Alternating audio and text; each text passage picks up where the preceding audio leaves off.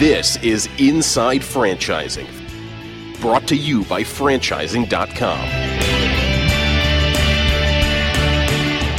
The basics of franchising. Franchising is a business model that combines the best aspects of sole proprietorship and corporate America. It can be described as a hybrid model that fills the gap between working for somebody else, whether a large corporation or a small business, and working for yourself. Franchising is not an industry in and of itself. Rather, it's a way of doing business that can be applied to almost any sector. Today, about 3,000 established franchise brands operate in nearly 250 different lines of business in the U.S. Franchising has two main forms. In product trade name franchising, a franchisor owns the right to a name or trademark and sells or licenses the right to use that name or trademark. Business format franchising, the type discussed here, involves a more complex relationship in which the franchisor provides franchisees with a full range of services and support, and franchisees sign an agreement to conduct operations in conformity with specific rules laid out by the franchisor.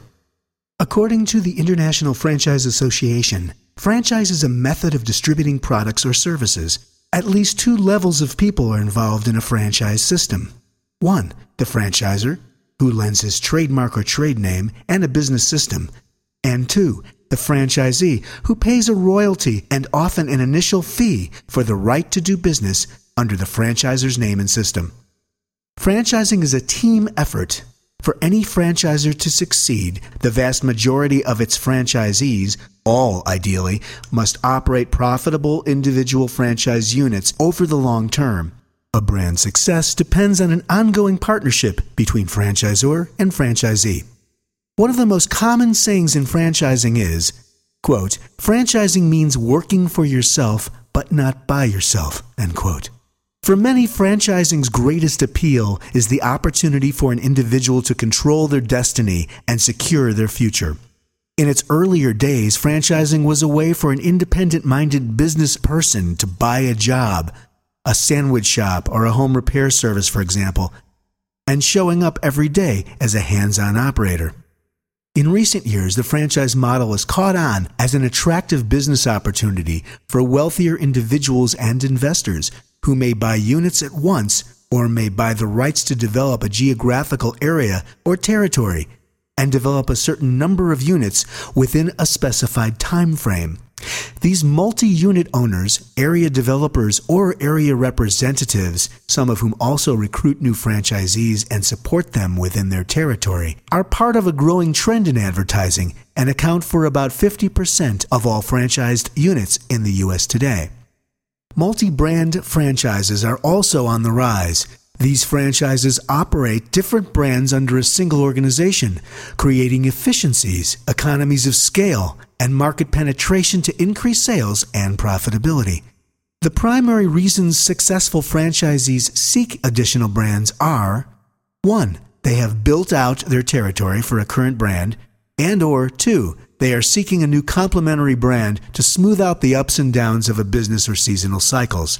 Franchisors, too, are combining several different brands under one roof and frequently offer discounts to current franchisees who take on the second or third brand. Co-branding, in which a franchisee operates two brands from the same location, is another recent trend.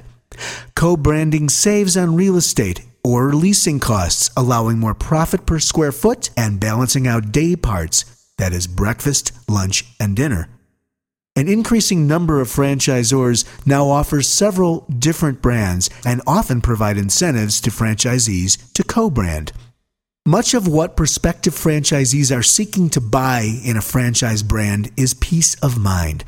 They want to know with as much certainty as possible that if, 1, the franchise opportunity is presented accurately and realistically by the franchisor, 2, they take the time to perform due diligence by speaking with current franchisees, reading the franchise disclosure document carefully with the aid of an experienced franchise attorney. 3. After comparing the brand and sector under consideration with the competition, franchised or not, then 4. Their chances of making money and building a successful business are better than if they started a business from scratch. Yet, for many aspiring entrepreneurs looking at the franchise business model for the first time, especially those coming from a corporate background, the business proposition can seem ludicrous.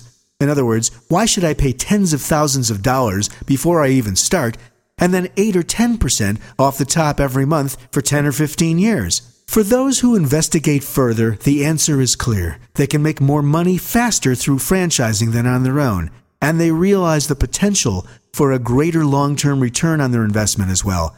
Despite paying an upfront franchising fee and a percentage each month of gross sales for royalties and a company-wide advertising marketing fund, franchise fees range from a few $1,000s to tens of thousands, depending on the concept, while royalties generally run 5 to 8%, and the marketing advertising fund an additional 1 to 3%.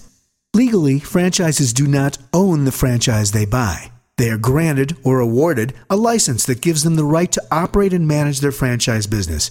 However, franchisees do own the assets of their company, and as long as they adhere to the franchise agreement, have specific rights under the state and federal law.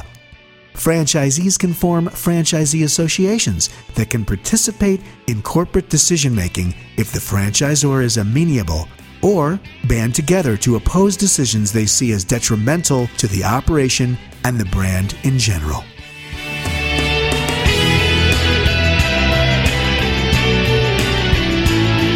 Inside Franchising is a production of the Small Biz America Network and Franchise Update Media.